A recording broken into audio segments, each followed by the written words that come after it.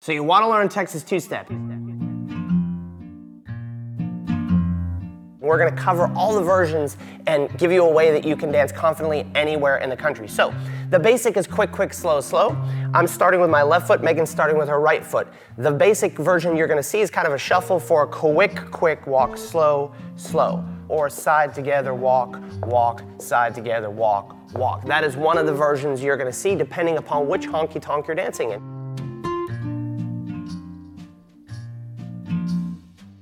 A sincere thank you to dancers Ryan B. and Miss Megan, but I don't think you're ready to teach the version of the Texas two-step we'll be talking about today. From Cited Media, this is Darts and Letters. Sitting in for Gordon Caddick, I'm Mark Apollonio. Buckle up, because it's an altogether different kind of honky-tonk.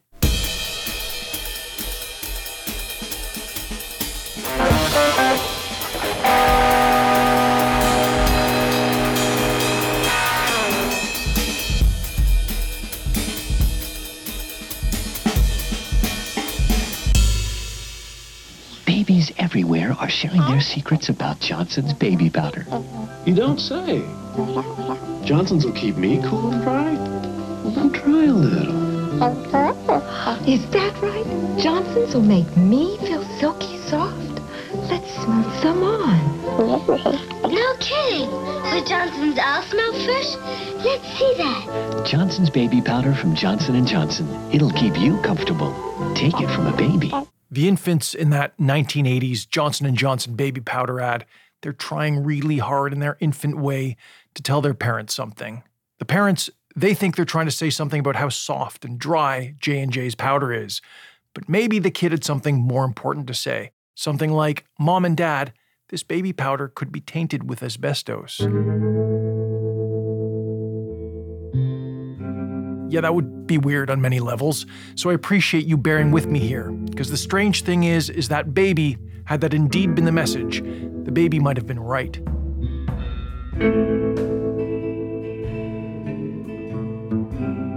From the 1970s right up into the early 2000s, Johnson & Johnson, their line of talc-based consumer products, including their baby powder and their adult-aimed shower-to-shower powder, they were, in certain instances, testing positive for asbestos.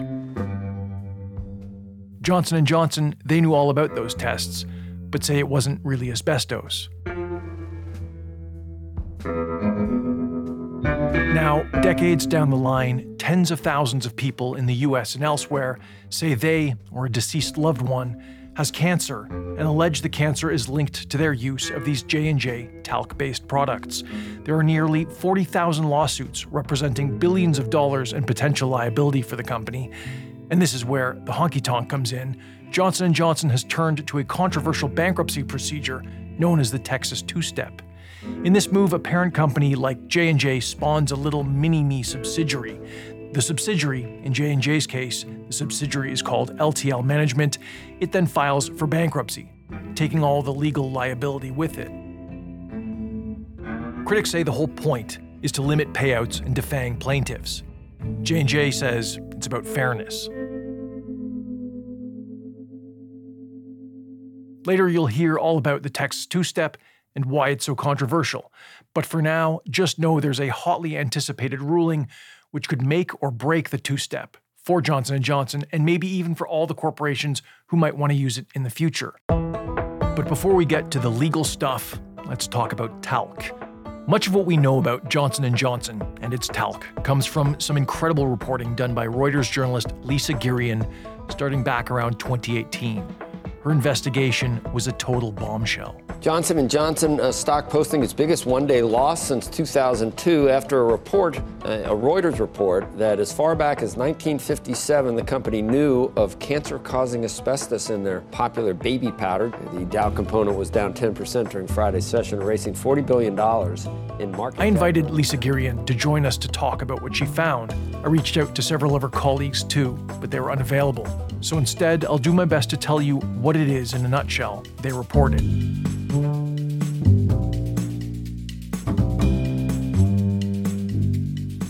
Let's start with talc.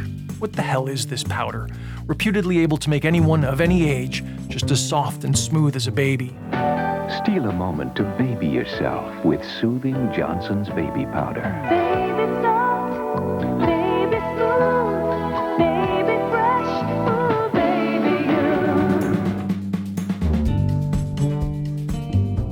Talc is a mineral. It's mined, then milled down to a powder. Johnson & Johnson starts selling its scented talc-based baby powder way back in the late 1800s, and parents just feel it's the perfect thing to be putting on their babies' diaper-chafed bottoms. Eventually, it becomes popular among adults who use it to stay dry. It's particularly marketed to women. But it turns out there's this complicated thing about talc. It sometimes occurs naturally in the ground alongside asbestos. By the 1970s, the public was starting to understand that asbestos can be dangerous. The US government starts clamping down on its use. In 1971, a researcher, Arthur Langer, alerts J&J that he and his team found a relatively small amount of asbestos in a sample of the company's baby powder. J&J denies the results, and Langer, he's put on a list of people the company deems antagonistic personalities. Over the next several years, there's more of the same. Researchers saying they found small amounts of asbestos in the company's talc, followed by a scientific rebuttal from J&J, which the company says disproves the findings. These scientific rebuttals take several forms. At times, they dispute the tests or claims what they're finding isn't asbestos at all. J&J also has favorable test results it can point to, some done in-house, some by the FDA, some done by independent researchers, that find no asbestos at all in their talc samples.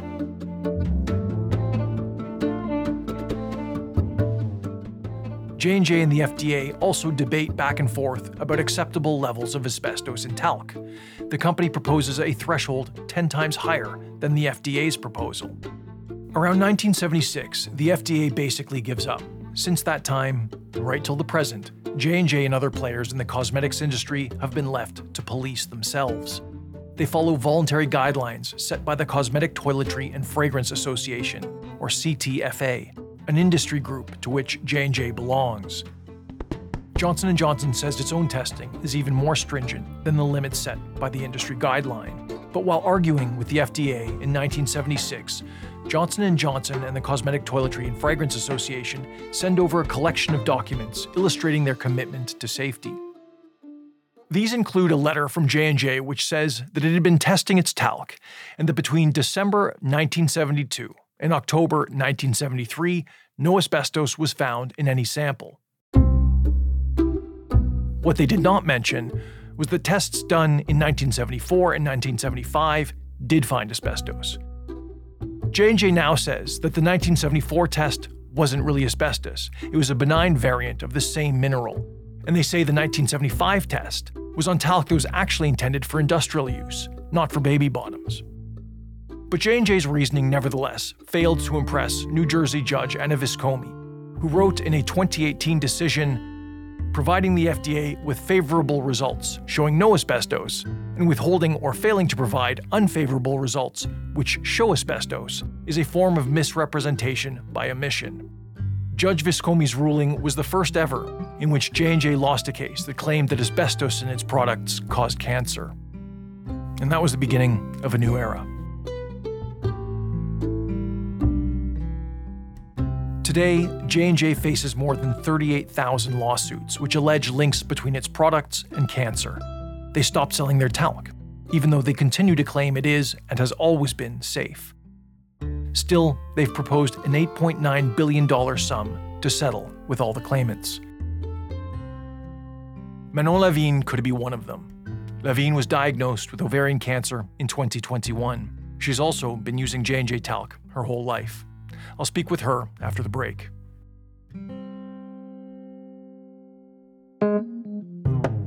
I'm Mark Apollonio, and you're listening to Darts and Letters. We're a proud member of the Harbinger Media Network, a network of Canadian podcasts focused on making the world more socially, environmentally, and economically just. Check out what they do. Go to harbingermedianetwork.com. My name is Manon. I'm 57 years old, almost 58. I'm single. I work full-time. Live in Montreal. I'm born and raised here. I'm an animal lover, health freak, stuff like that. I'll just dive right into the nitty-gritty of it, which would be your cancer diagnosis. Tell me about how it came about. Well, it was a total surprise for me. I had back pain and I went to the hospital. They did a scan on me and they saw that I had kidney stones, but at the same time, they also saw that I had a big tumor that I didn't know anything about. And from there on, after that, they did an MRI and then they didn't know if it was cancer or not. So they referred me to the Glen Hospital, to the oncology. And they didn't know until I had my surgery that it was cancer. And so that's how I found out, because I had no symptoms. I had no idea. And what kind of cancer is it? What can you tell me about it? It's an ovarian cancer. It's clear cell carcinoma. It's a very rare and aggressive cancer. And it was stage 1A. I was very lucky that it was caught early, because if it hadn't, I'm not sure if I would be here today. So what was your first reaction when you learned about this? Shock, disbelief, because I always took very good care of my health. I don't smoke. I don't drink. Where did this come from? I'm still processing it. I still can't believe this happened to me, you know. Of course, it could happen to anybody. I'm not, but a total disbelief, a total shock. That's the only word that I can say. And tell me about the use over the course of your life of the Johnson & Johnson's talc product. I used to, Johnson's baby powder. I remember my mother putting it on me after a bath when I was very little. And after that, up until my teen years, up until I was around 50. I used it all the time, when it's a hot day, or, in your shoes, or, under your arms and the pelvic area. Like, I use it all the time because I like the smell. I like the smell of baby powder, So I use it all the time. All the time. Like every day almost. So in a way, it was a product that you like the smell of it. It had a practical use. But I'm also getting maybe a sense of almost like a nostalgia or a sentimental attachment to it because of your youth, maybe? Yes, yeah. And what's safer than a baby product, right? Johnson & Johnson. So you don't think a baby powder would do such damage. How did you come to this understanding that there was this connection between talc and potential connection between talc and cancer? The only way that I knew about the connection is that I saw this ad on Facebook talking about the class action suit that's going on with Johnson & Johnson. And then, I read more about it, and then like, oh yeah, my God, I used it every day. Oh my God, could this be it? That's incredible. That's how I made the association, because before that, I never thought. It's the last thing that you would think of. The baby powder would do this to you. And then what happened? What'd you do then? Well, I clicked on the link. I sent my files to them because you have to prove that you had cancer. And I sent my files and I was approved to join the litigation. Johnson & Johnson has spent a lot of time and effort and money trying to cut that connection between the idea of their product and cancer. And depending on what you read or whatever, there may be more or less authority given to their perspective. Some people are like, oh, that's totally just a corporation trying to cover its own behind. And then there are other people who have, other interpretations or studies that people say will point to these other studies that seem to be more legitimate, that say, well, maybe the connection isn't as clear or whatever. How do you feel about all of that when you're reading that stuff? What's going through your mind? It brings emotions of bitterness. Like Johnson & Johnson, they knew about this. They knew about this a long time ago. They never mentioned it. But back then, there was no social media like there is now. So, even if they did mention it, maybe we wouldn't all know about it. But I'm very angry at them for not being more honest with what was in their product. Now I can't trust anything I put on my body. Literally. I read everything. And how convinced are you that there is a connection for you in your case? The way I used it chronically for a whole my life, I'm pretty 80% sure that that's the cause. Oh, yeah. Asbestos does a lot of damage to your body. Actually, my father died of asbestos. He has asbestos in the lining and throughout all his body because he used to work with it. So that killed him. So yeah, I'm pretty sure it has a big cause of this cancer. Definitely. Your father died of asbestos? Yes. Wow. If you don't mind, do you mind just telling me about him and what happened with him? Well, he would work in mines when he was young. So he would breathe in, even back then, nobody knew about it. Well, I'm not sure if they knew that how bad it was, but he grew up. He didn't work there his whole life, but a big part of his life, his young life, worked in mines where there was asbestos. And later on in his life, when he was around 60, it took a long time for them to find out what it was. But later on in his life, they discovered that he had asbestos covered in his whole gut. And that's what killed him. So tell me about your legal process. How has it gone? What's it been like? I know that Johnson & Johnson offered to pay $8.9 billion to the people. They're just waiting for the courts to agree with it. Yeah, we're just waiting. Everybody's just waiting. I think they'll have an answer in August. The courts have to approve it first.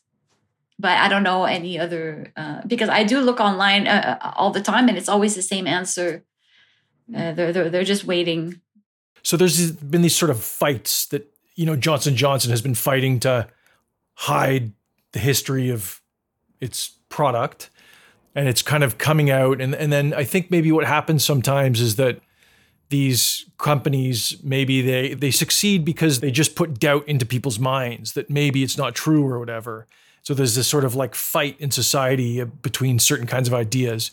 What do you think happens when this kind of thing happens? With the internet,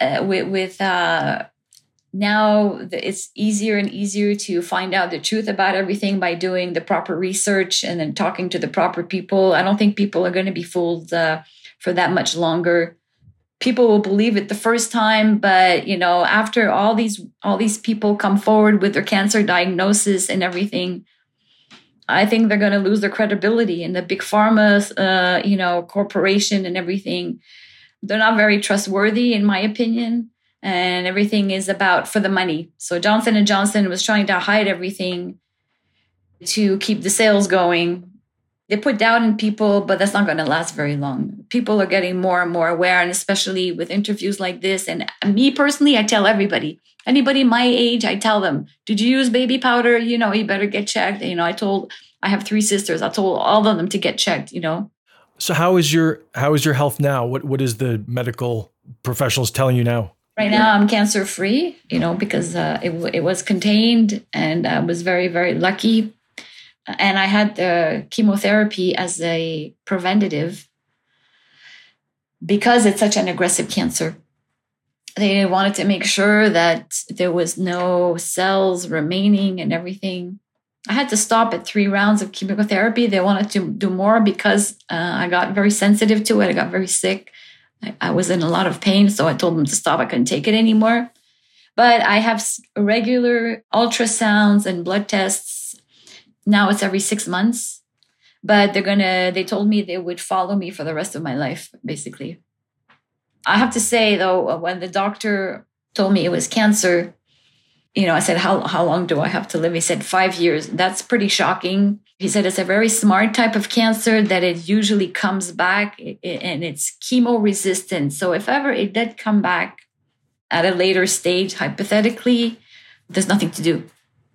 You die. You can maybe, slow it down a bit, but there's definitely no cure. So I have to be really now proactive with my health for making sure that it doesn't happen again, So I'm still in disbelief with that. Pretty shocked. I'm still wrapping my head around all this even 2 years later.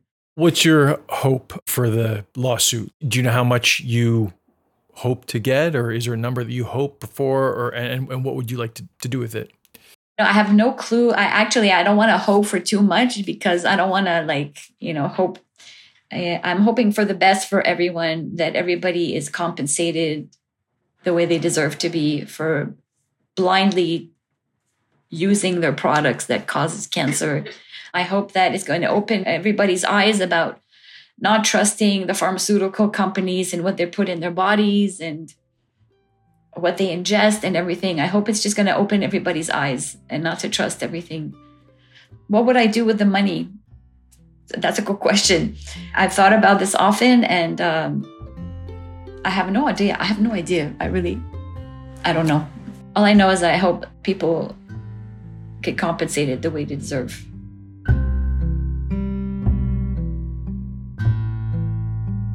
That was Manon Lavigne. David Eagleman is a clinical professor of family medicine at Brown University in Rhode Island. He served as a paid plaintiff's expert witness in multiple trials against Johnson & Johnson. And in February 2020, he and several co-authors published a paper in the Journal of Occupational and Environmental Medicine about cosmetic talc, asbestos, and ovarian cancer. I spoke to David Eagleman, and I asked him about the study. All these patients were litigation cases, and they'd all had ovarian cancer of one form or another, mostly serous ovarian. And we got tissue from material that had been taken at surgery. We found talc and asbestos in most of them.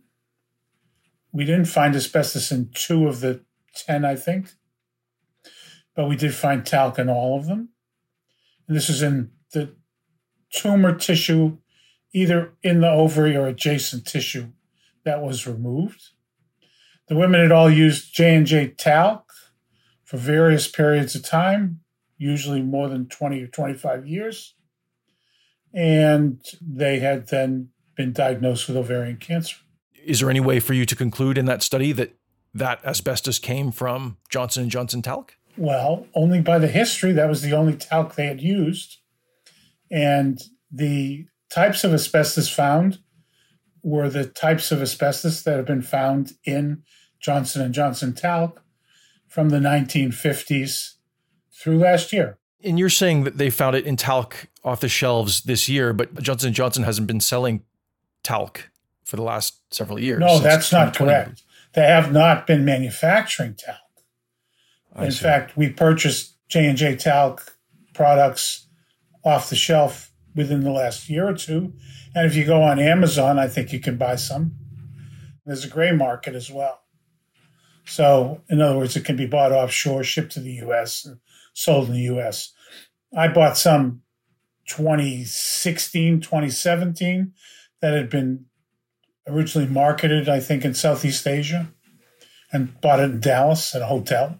Tell me about your history in this whole affair with Johnson & Johnson's talc, how you got into it to begin with, and what you feel you've uncovered over the years that you've been investigating it. Well, I was involved initially as a consultant in the litigation.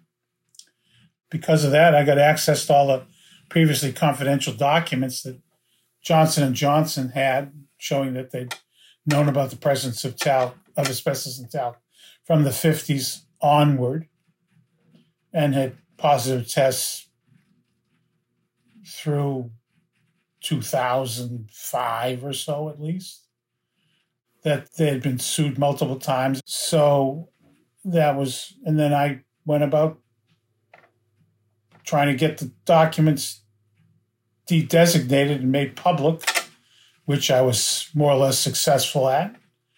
And then I published what was in them. I published 5 or 6 papers on what we'd found, how they'd lied to the FDA and the medical community and patients. You know, then we did that study on what we found in the ovaries of women who'd been exposed, who had heavy use of J&J talc. So I don't know if there's a way to put it down to a figure or quantify it or anything, but I mean, do you have a sense of the impact of Johnson & Johnson's actions on public health, particularly the health of women in America, for example, over the years? Now, the amount of asbestos in the talc is very low.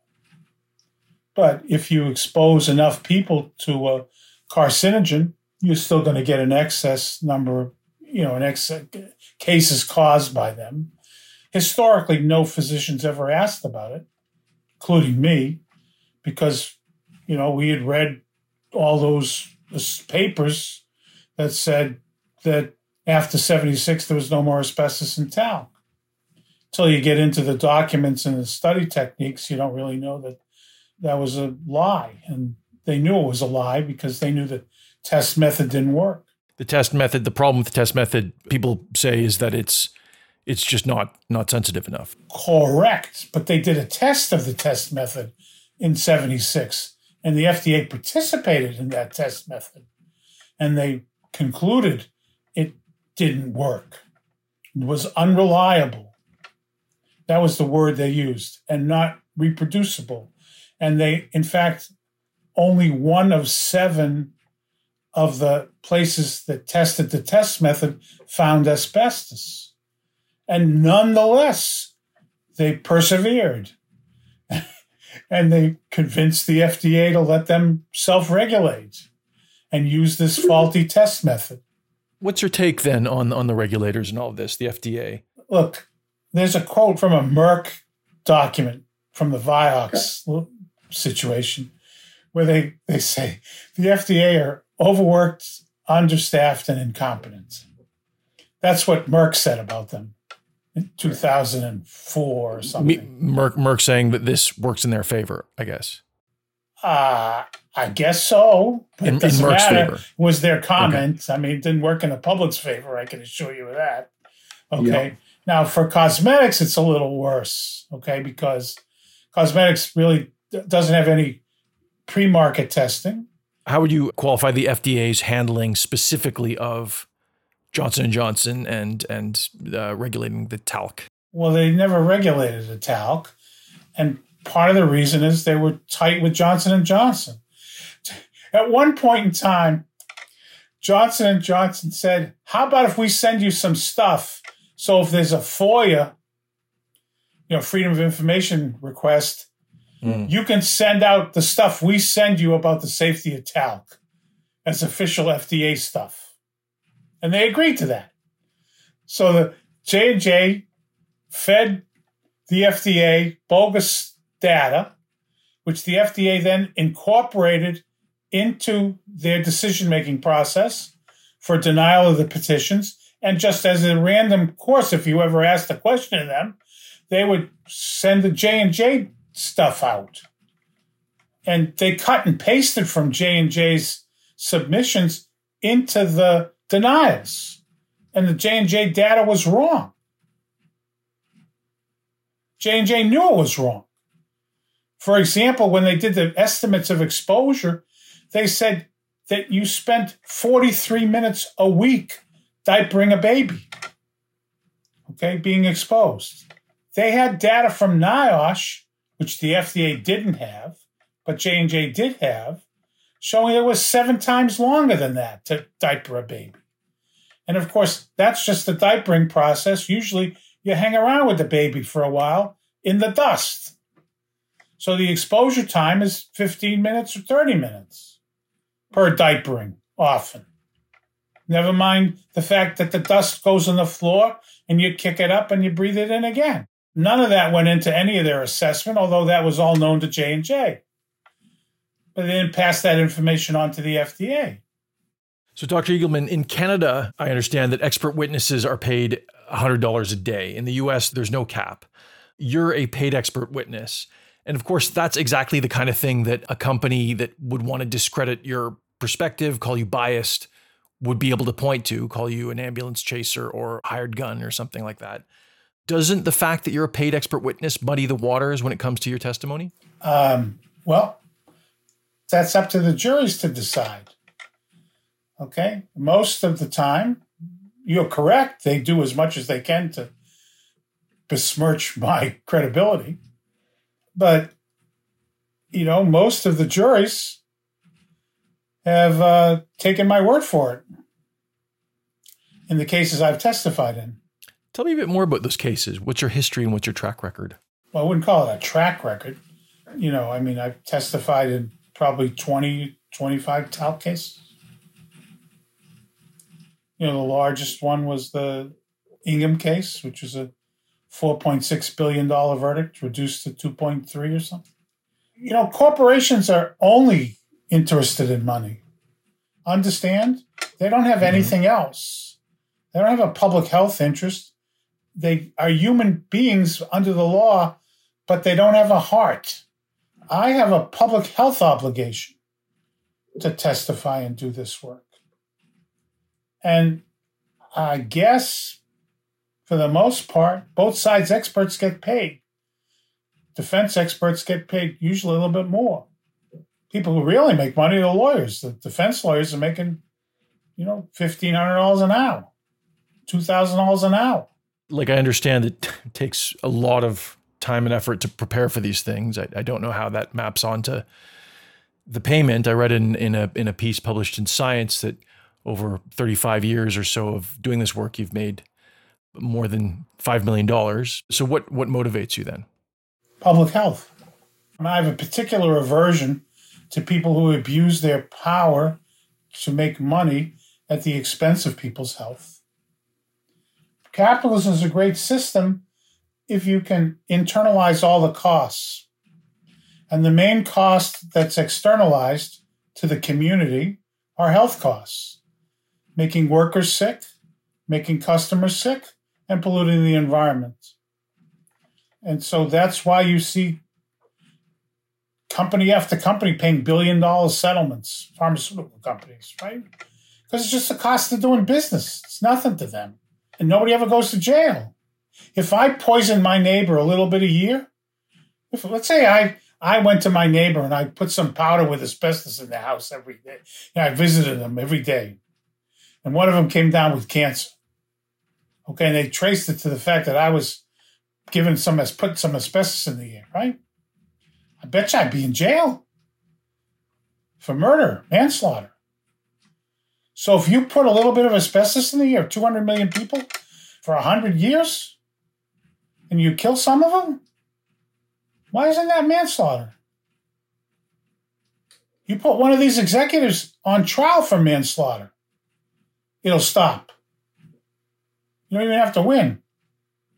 Rich white men do not want to go to jail. What, to your mind, is the lesson to be learned from the whole Johnson & Johnson affair? There are many lessons. The first lesson is that the regulatory scheme, it doesn't work. It needs to be fixed. I've made a proposal about how to fix that in a letter. And it's to set up a whole separate kind of parallel schema at the FDA of people who represent the public interest.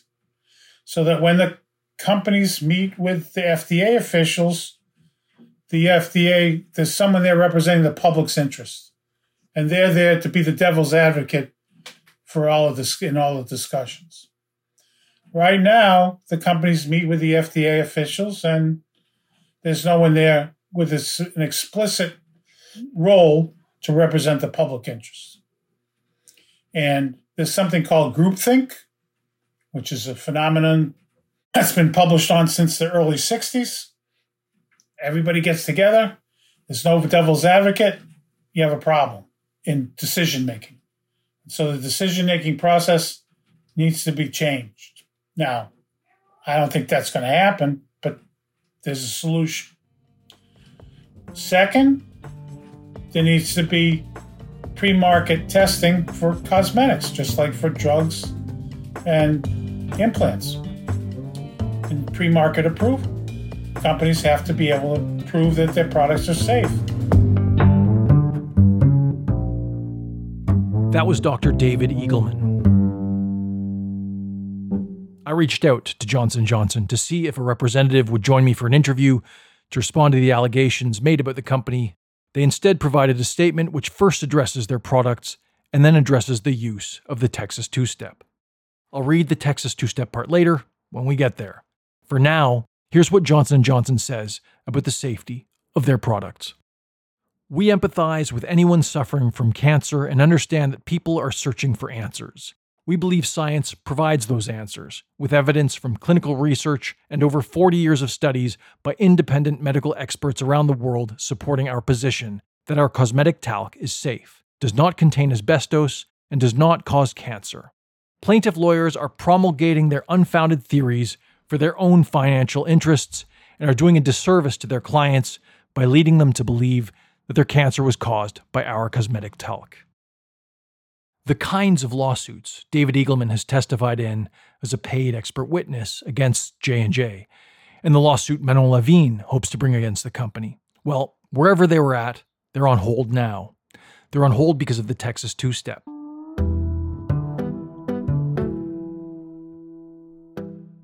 In October 2021, J&J splits in two, creating a new subsidiary, LTL Management, and that subsidiary, it holds all the liability to the talc claims. Almost immediately then, the subsidiary declares bankruptcy, pausing all legal action against it, potentially for good. But then an appeals court in Philadelphia upends this two-step effort by ruling that neither LTL nor J&J has any real need for bankruptcy protection because J&J is a juggernaut worth $425 billion. Shortly after, J&J gives their bankruptcy strategy some major tweaks and tries all over again.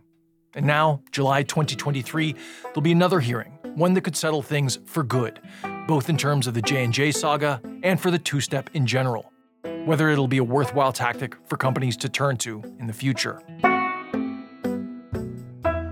So how did we get here?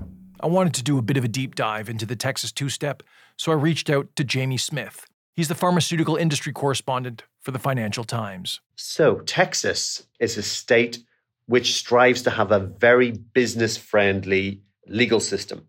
So back in 1989, there was a group of lawyers and business executives who were looking at the ways they could try and attract business to come and locate in the state. So they worked on a draft law called the Statute of Divisional Mergers.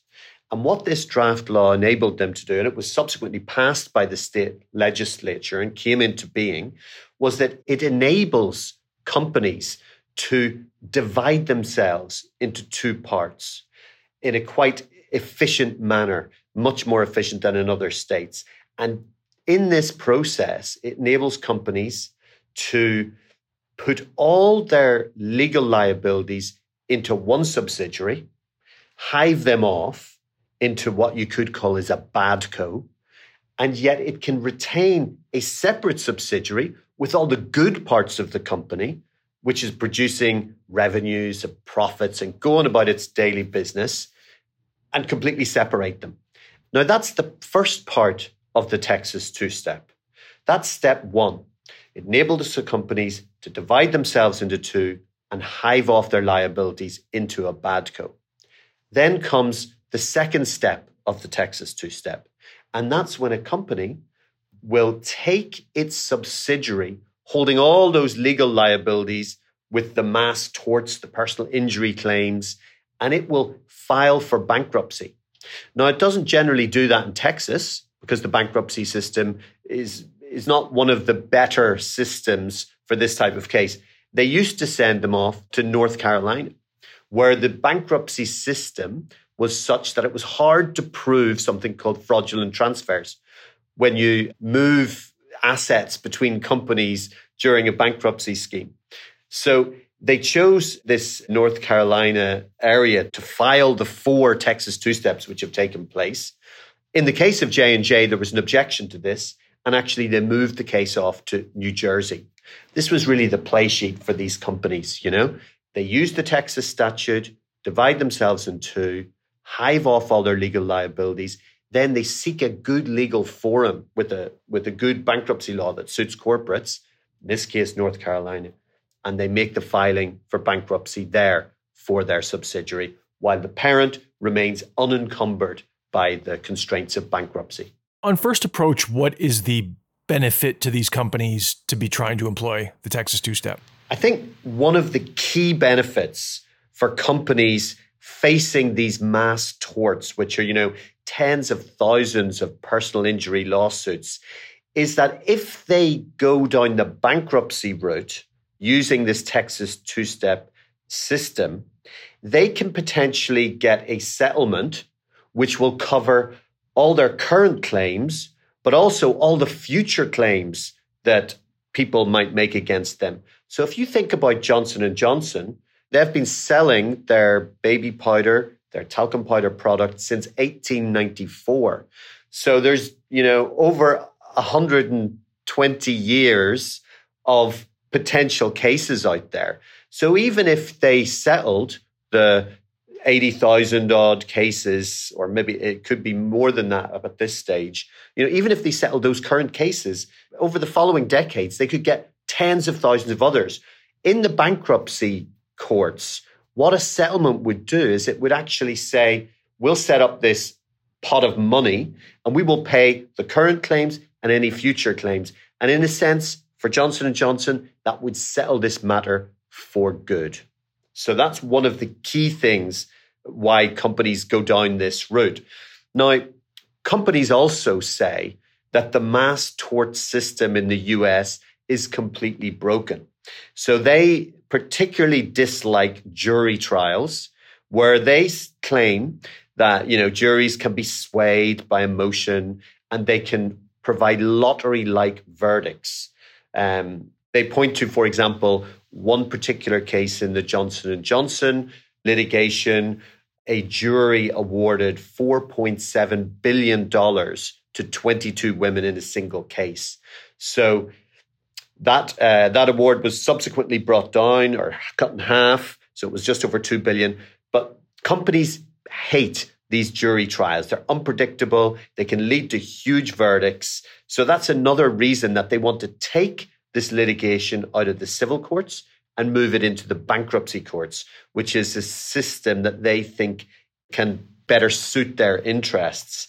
They also claim that the bankruptcy courts are more efficient and fairer for claimants, because they say in these lottery-like settlements in front of juries, some people win and some people lose, whereas if you get a settlement in the bankruptcy court, it's a much fairer and efficient system. But this is really contested strongly by the plaintiffs' bar and all the lawyers working on behalf of claimants that make these personal injury cases.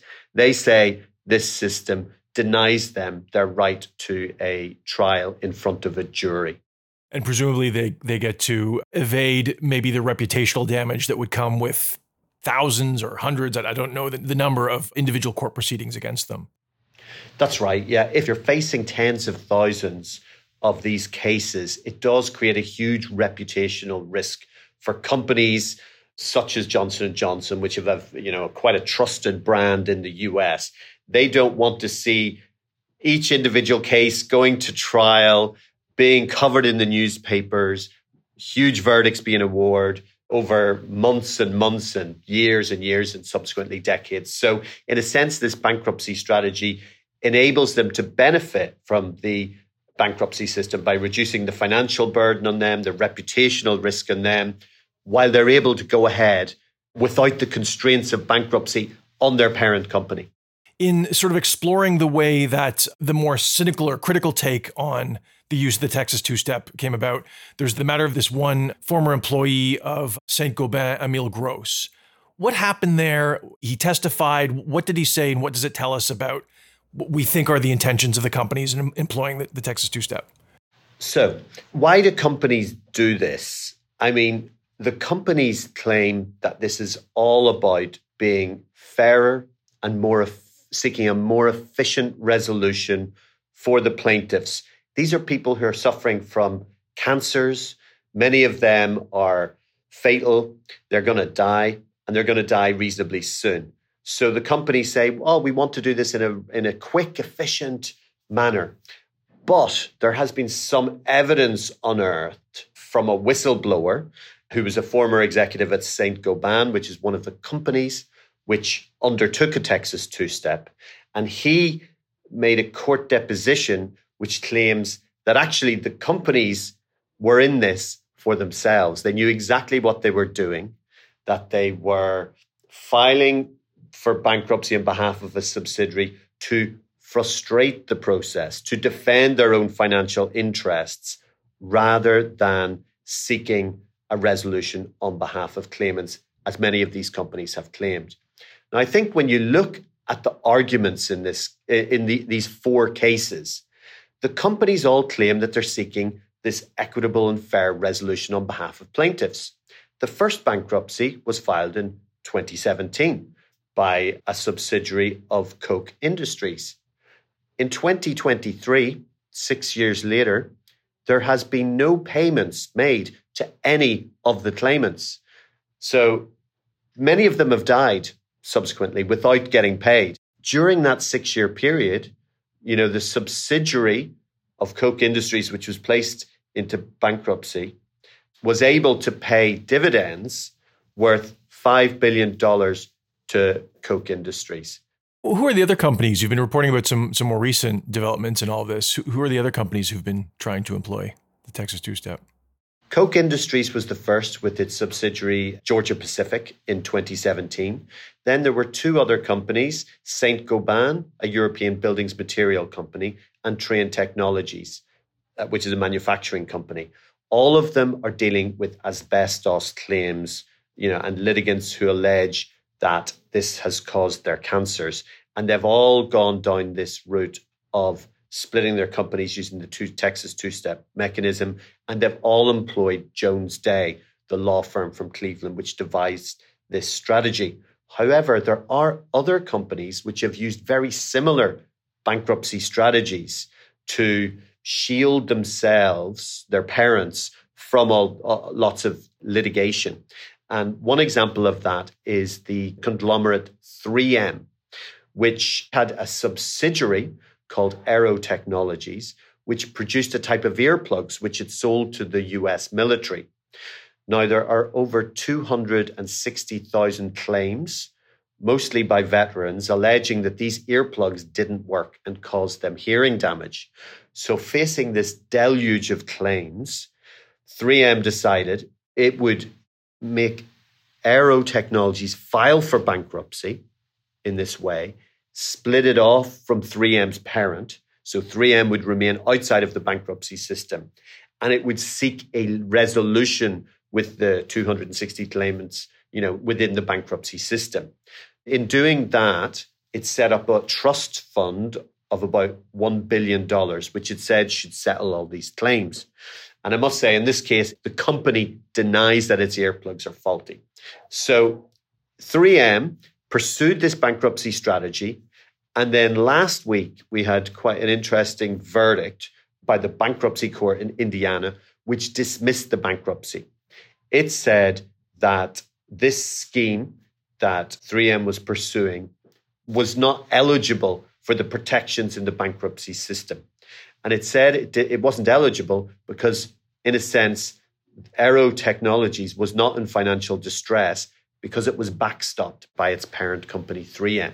So this is an example of one company which tried a similar type bankruptcy system, but has been blocked by the courts up to this stage. Does that echo the Johnson & Johnson ruling that happened back in January, where a third court of appeal said that its effort to apply the Texas two-step by hiving off what you call a bad co, in this case it was called LTL. So Johnson & Johnson creates a smaller company, then has that company file for bankruptcy while holding all of the liability for all of its supposed exposure to plaintiffs for its talc and the cancer that they claim was caused by using the talc. So this judge sort of dismissed Johnson & Johnson's efforts there. What happened? So yeah, there's similarities between the 3M case and the Johnson & Johnson case. So in the case of Johnson & Johnson, it announced its Texas two-step bankruptcy in October 2021. So it was facing, at the time, 38,000 lawsuits which claimed that its talcum powder caused people's cancers.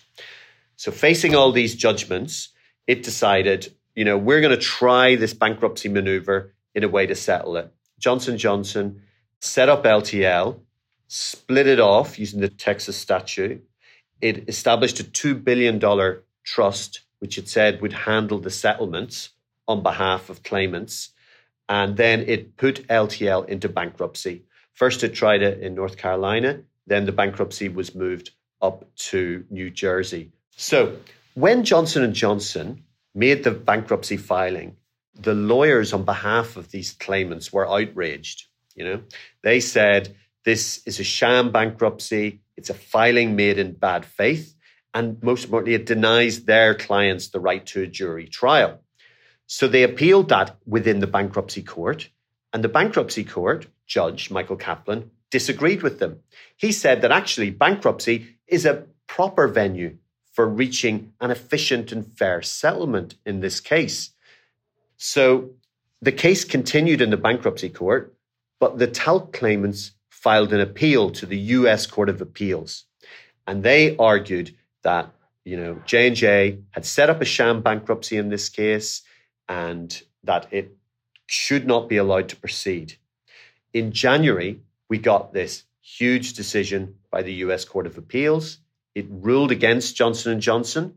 It said that LTL, the subsidiary which Johnson & Johnson had placed into bankruptcy, was actually not in financial distress and shouldn't benefit from bankruptcy because Johnson & Johnson, a $400 billion corporation, was backstopping it. It had agreed it would fund it up to the level of at least $60 billion for any potential settlement. The panel of 3 judges on that appeals court said, you should not be benefiting from the bankruptcy system. This is a sham bankruptcy. It was filed in bad faith because, you're not actually in financial distress.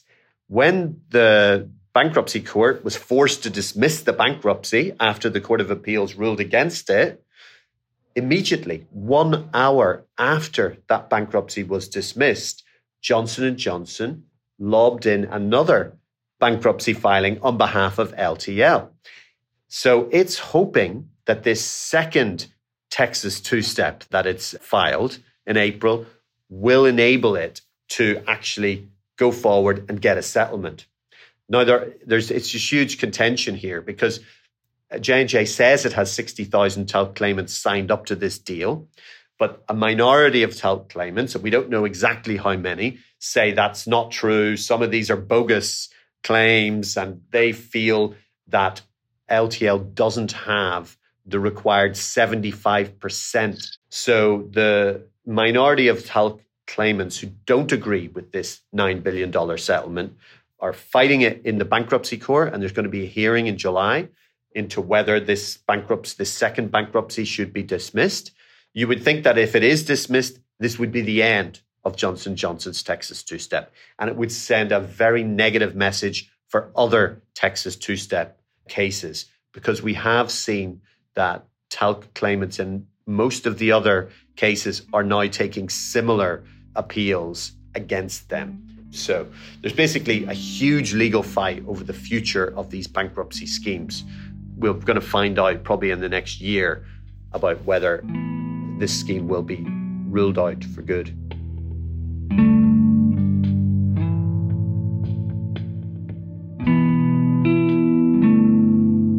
It was Jamie Smith, pharmaceutical correspondent for the Financial Times. I told you earlier I reached out to J&J and that they sent a statement. Here's what they said about their Texas two-step bankruptcy strategy. While the talc-related claims against the company have no merit, we recognize that resolving these cases in the tort system would take decades, with most claimants never receiving any compensation. Resolving this matter through the proposed reorganization plan in bankruptcy court is both more equitable and more efficient, and allows claimants to be compensated in a timely manner. It is also a legitimate and appropriate use of the bankruptcy process. Our plan has the support of the vast majority of claimants, and we look forward to letting all claimants vote. And that's it for this week's episode of Darts and Letters. We are a production of Cited Media, and we are produced by Jay Coburn, Ren Bangert, and me, Mark Apollonio. Our theme song and outro is composed by Mike Barber, graphic design by Dakota Coop. Our usual host and editor is Gordon Caddick. This episode received support from the Social Sciences and Humanities Research Council of Canada. It's part of our new miniseries that looks at the politics of medicine and medical controversies. The scholarly leads are professors Maya Goldenberg at the University of Guelph and Maxwell J. Smith at the University of Western Ontario. The research assistant is Yoshiyuki Miyasaka at the University of Guelph. They all provided research support and guidance to this episode. We are also backed by our generous patrons. Join us, join them. Go to patreon.com/dartsandletters. Thanks for listening.